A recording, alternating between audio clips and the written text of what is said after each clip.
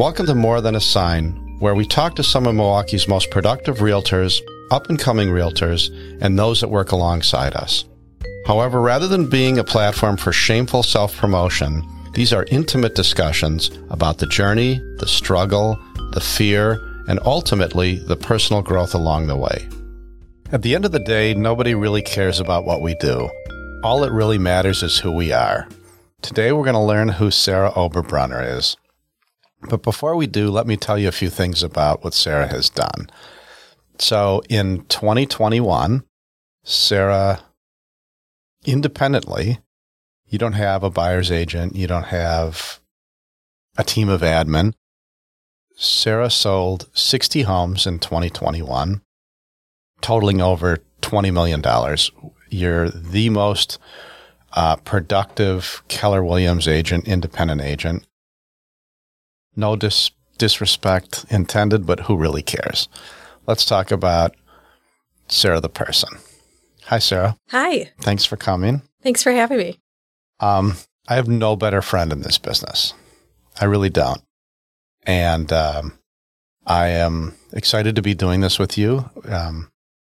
You held out, but thank you for doing this. And I'm super excited for people to get to know the Sarah that I know. So that's why we're doing this. As you know, this is about the journey and not about what we do. I think that's way more interesting. But before we talk about that, I just want to preface it by saying that, and you're better at dates than I am, but a couple years ago, maybe 3 years ago, you did a presentation of everything that you were doing at the time for your clients. You were selling 40 plus homes, probably. Is that right? And you can't nod because people can't hear you nod. And you were totally kicking ass, and you were doing all of this stuff for your clients. You were leaning into your clients more than anybody I've ever met. And at the end of your presentation, either I or somebody else asked what your team looked like, and you said, my team is just me. And I reached out to you. I had never met you. We had never spoken. We hadn't done a deal together. And I reached out to you because I was concerned that, I don't know, maybe the expression is burning the candles at both ends or whatever, but I reached out to you to just talk to you about balance and some of that. And I've told this to anybody that'll listen. I approached you because I thought you could be more like me. But as I've gotten to know you, I've wanted to be more like you. And that's one of the nicest compliments you could pay somebody, but it really is from the heart. So thank you. I wanted to start with that before we go through the journey. So we've gotten to know each other over the last couple of years. And in the simplest terms, let's just call it Sarah 1.0, childhood, Sarah 2.0, retail, Sarah 3.0, the first part of your real estate career, and Sarah 4.0, where you are today. So can we talk about those? Yes, absolutely. Okay. Sarah 1.0, I'm going to take you back to your childhood. And over the years, as we've gotten to know each other, we share a lot, business-wise and otherwise. One of the things that we did together was it this winter? Yeah, it was in December. Well, why don't you say what we did together, and then let's talk about how that ties into your childhood. Yeah, I think you and I have always looked for like other opportunities to serve. So I think this was probably the second thing that we did. The first one we served at the rescue mission. Mm-hmm. And the one in December was delivering gifts to less fortunate kids whose parents were in prison. Yeah, I really enjoyed that. I mean, it was a bit of an adventure, right? But it was a meaningful day. But as we did that, you shared some things with me that were really heartwarming. And can we talk about that? Sure. Okay. Yeah, so growing up, my dad was a pastor, my mom was a social worker, and we didn't really have a lot financially. It was very humble beginnings. But what I can say is that I had two really loving parents who taught me a lot of important lessons that I don't think money can buy. One being just the importance of like strong work ethic. Other one being just operating under a higher level of integrity and values. And then the third would be just kindness and generosity, especially to those people who probably can never repay you. Nice. And that impacted your desire to give and serve and be generous. Yeah, I think as far as I can remember, my parents not only spoke about that, but they really led by example. So our holidays always consisted of having random people at our house who didn't have somewhere to go. My mom especially was just always giving back to other people. And it's something that's important to me now that I have more, that I can give more. And it's interesting. It's never to pick up business, right? No. I mean, there's no correlation. And it really, giving is giving, right? And I don't know that anything that we've done together or done independently has resulted in business. It's not about that, right? No, it's more about the experience. And I think it's just looking at the lives that you can impact. And I remember that one lady that we delivered gifts to, just how she brought out pictures and you saw like a smile on her face when we did that. And I mean, those are like the memories that I love. Yeah, nice. And I think we both assume that most of the people that are imprisoned are probably for nonviolent crimes. It's killing them not to be with their kids on the holidays and vice versa. So yeah, that was nice.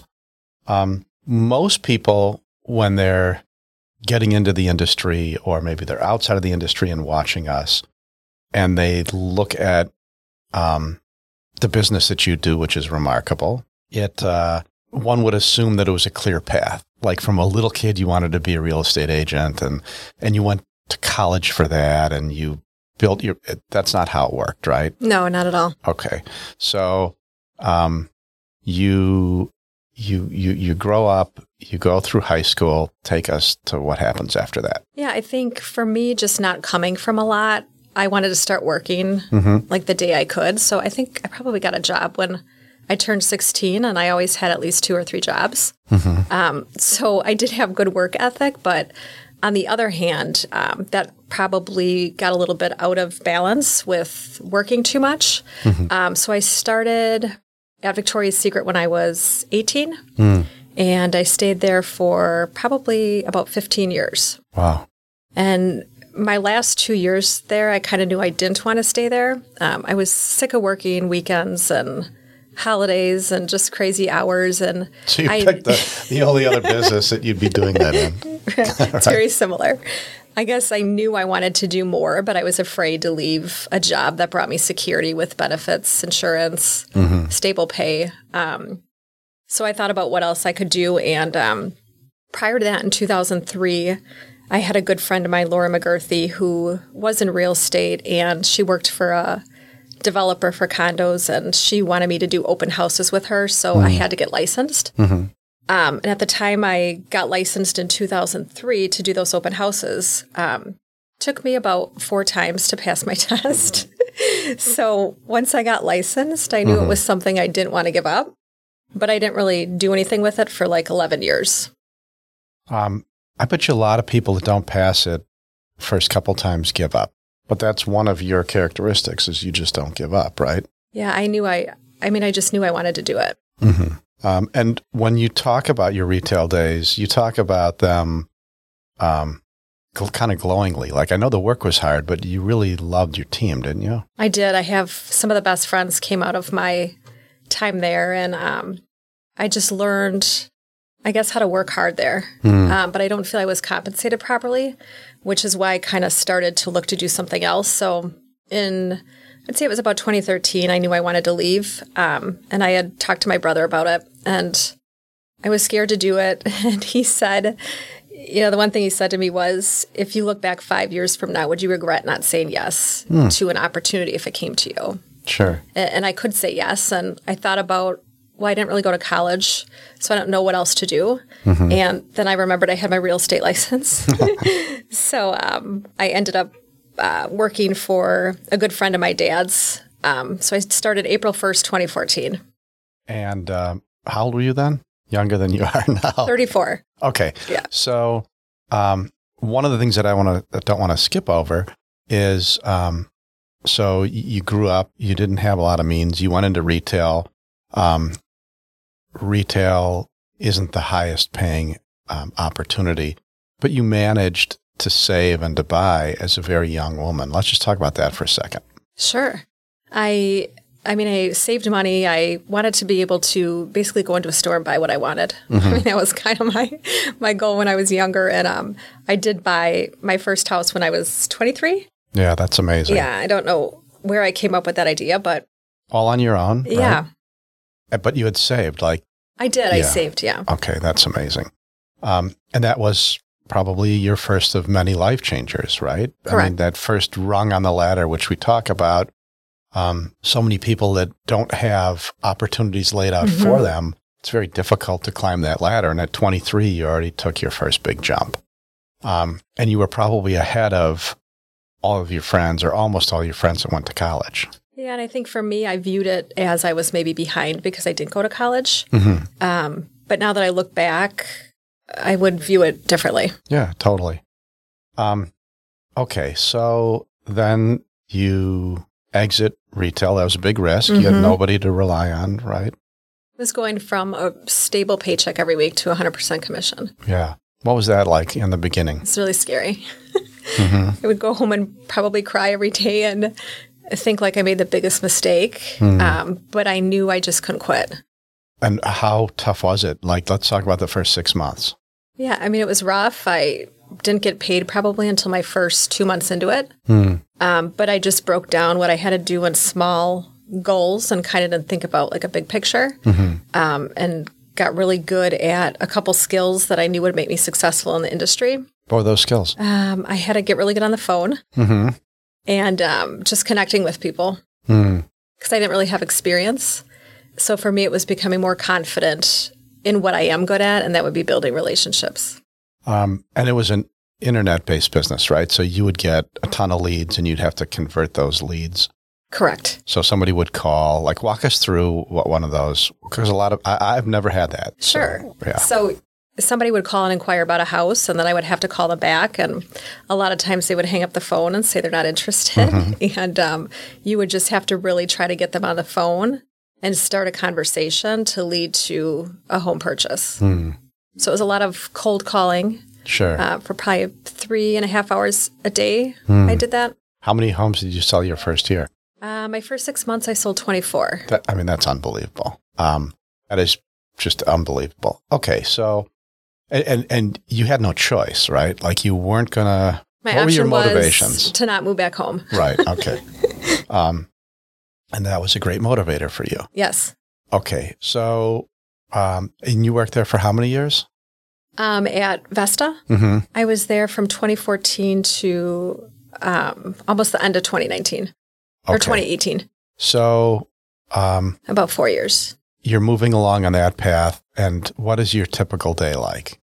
I worked a lot, so it was pretty much 7 days a week. Mm-hmm.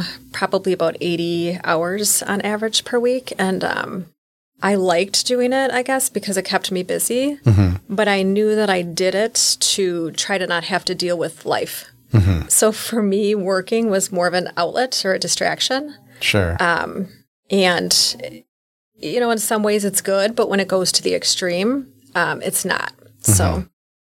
And you were telling me that like you would sleep with your phone in your hand because you didn't want to miss a call or anything. Yeah. Somebody would call that you'd never met before and say, I'd like to see a house in 15 minutes. And you'd literally.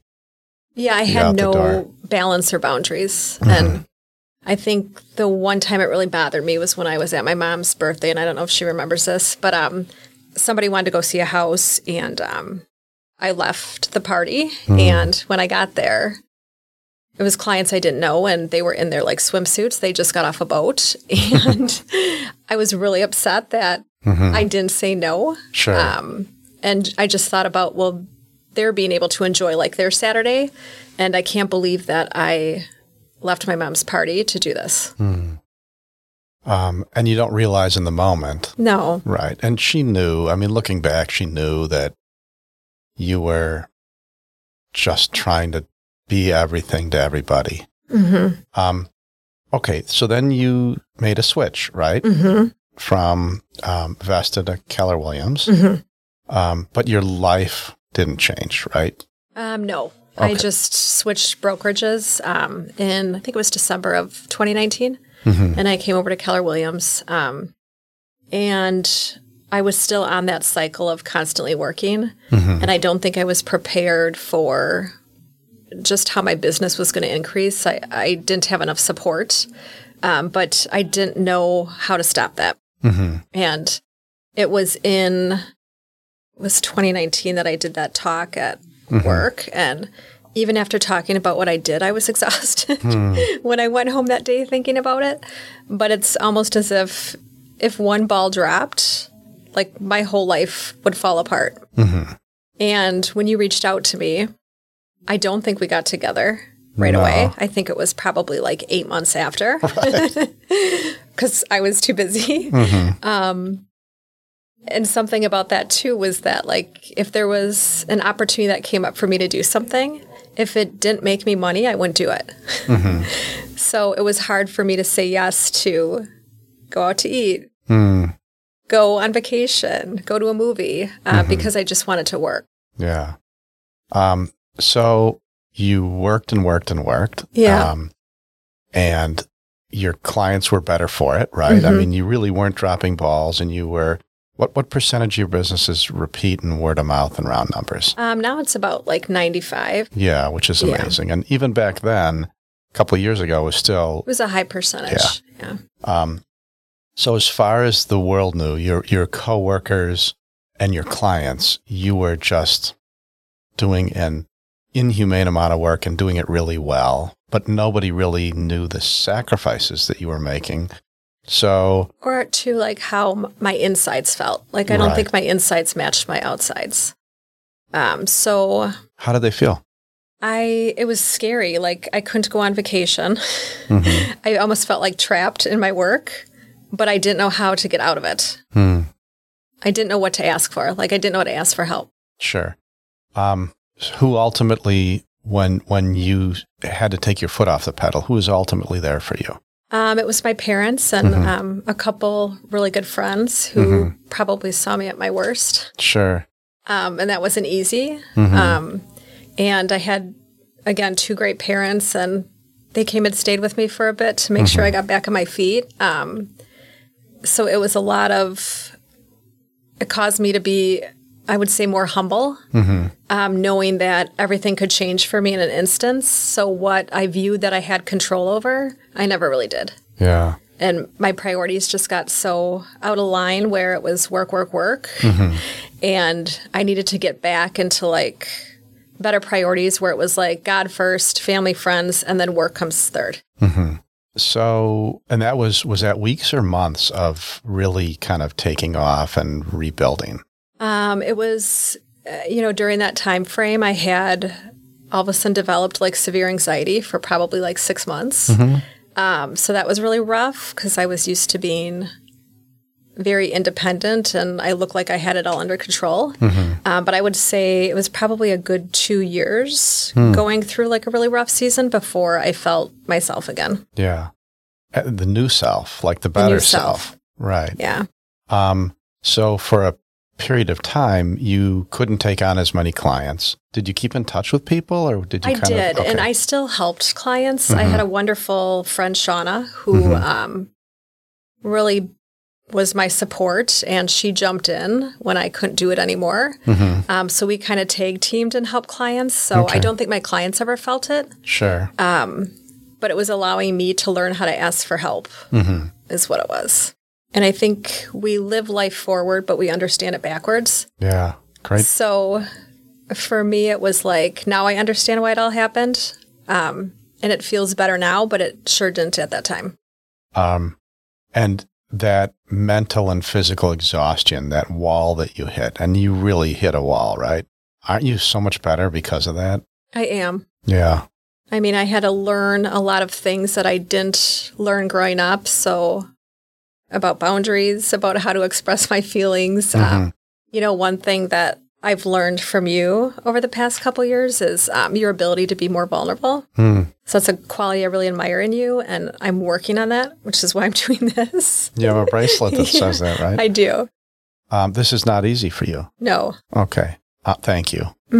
I think people can draw inspiration from this, though. I think that, like everything you do it for others. You put others before you. And, I think there are a couple of messages associated with you. Number one is you don't have to have a clear path to success to be successful. I mean, you overcame lots of obstacles. Like hard work and dedication is great, but it can come at a personal expense, and there has to be a balance. And that you can hit that wall that so many of us do. You can kind of recalibrate and reprioritize your life and come out even better. So let's talk about what would this be, Sarah 4.0. So the even better. What is that? How does the life look different today than it did before you had to just kind of relax and rely on others? Yeah, I would say like a normal day for me prior would be I'd be up at the gym at 5:30, and then I'd start working at 7, and I probably wouldn't shut down until about 7 or 8. Okay. And that's kind of what I did 7 days a week. Now it looks completely different. So I wake up, I go to the gym. It's really important for me to like pray and read like a devotion in the morning, and then kind of start my day after that. I prioritize myself in my schedule more. So I block time for myself, whether that be a yoga class or spending time with friends. I say no to people now. Me included. If it doesn't fit with my schedule. And my priorities are back aligned. So it's more important for me to spend time, I would say, with friends and family than anything. So if you were working 80 plus hours a week before, you're probably working half that now. Is that fair? Yeah, probably some weeks even half of half. How's business? I had my best year last year, so it's crazy that once I stopped working so much and had more fun, I think I did stuff that was more fulfilling to me. And in turn, I probably showed up better for my clients. When you went from 80 hours to, let's say, 40, 30, 20 hours, your business is just as good, better. What did you cut out? From a business standpoint, I cut out the way I used to do business, which was internet leads. So now I just focus strictly on referral and past clients. So that made a huge difference. Okay. And then I would say, I think that's probably the only thing I cut out. I think also activities expand to the time you give them. Sure. So like we all know how super effective we are the day before we go on vacation because we have to get everything done. And what I can tell is you were working 80 hours a week, doing all this personal stuff, leaning into people incredibly. You still do that. I think you leverage others maybe a little bit more now than you did. But by creating time for yourself to have fun and to give, I mean, you do a lot of giving and caring and mentoring and all of that. You're still doing almost everything you were doing, but just more efficiently, right? Yeah, and I would say I did hire. I had a couple hires that I did. So one was a transaction person who's wonderful, and then I still work a lot with Shauna. Okay. So she helps me out a lot. Great. And your administrative hire, that is a contract basis, not an employee, right? So Correct. You're still like totally lean. Yes. Okay. So with the remaining time, let's talk about what the future holds. Like, do you want to continue doing this?